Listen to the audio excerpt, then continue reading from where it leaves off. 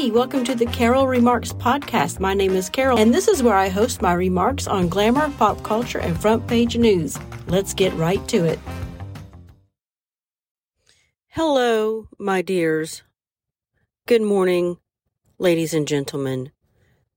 Monday. Did y'all have a great weekend? Welcome to the podcast, More Remarks podcast, where I host my not-so-polished remarks on glamour, pop culture, and front page news. Yes, I'm back.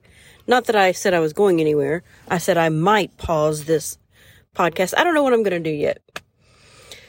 I do have an episode 1, though, on my new podcast called Remarks on the Bible, where I just talk about the certain Bible that I'm using for that podcast. So if you go check that out, that would be kind of cool, I guess.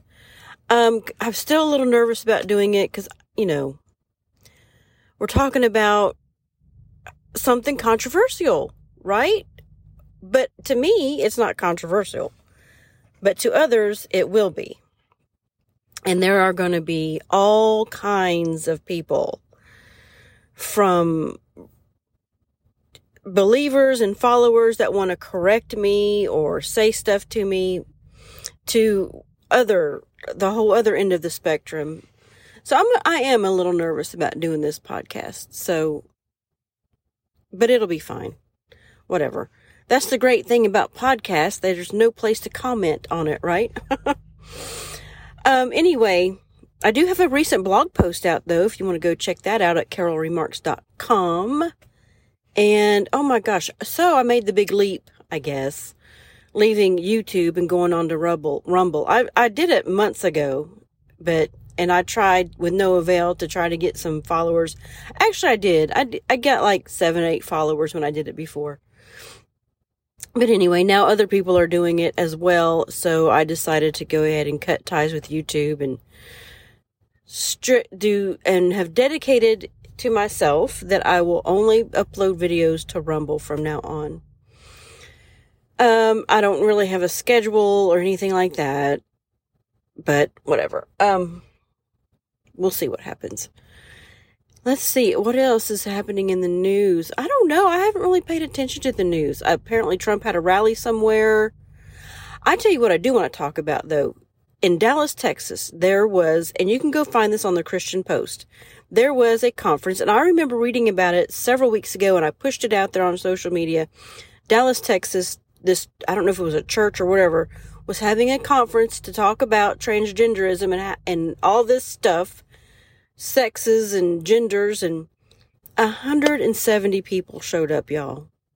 That is sad. You go look at it. I have the article out on my Twitter, Carol Remarks. That's sad, but go read the articles. It's good, but only had 170 people showed up. Sad, sad, sad.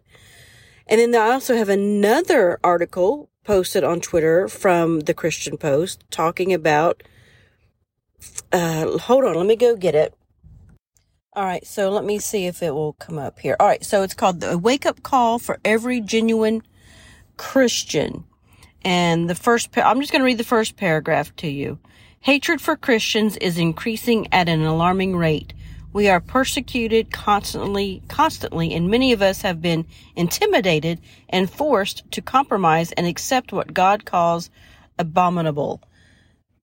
Now, it tells us, of course, one of the very first things that I learned when I started to get into the Bible and follow Jesus and make a commitment and all that is that we will be persecuted. We know that. It says so.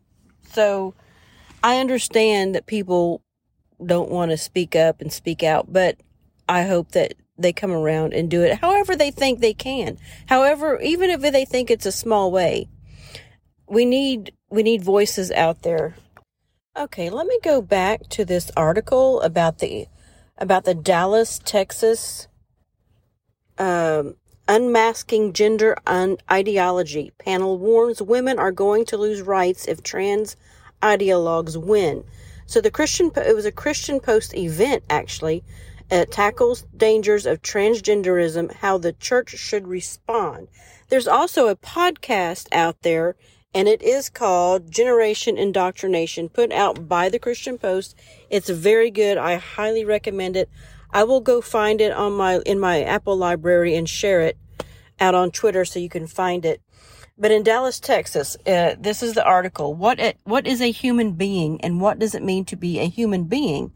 Those were the central questions considered at the Christian Post conference, Unmasking Gender Ideology, Protecting Children, and Confronting Transgenderism, where several professionals from various fields of experience fighting gender ideology came together to share their insights.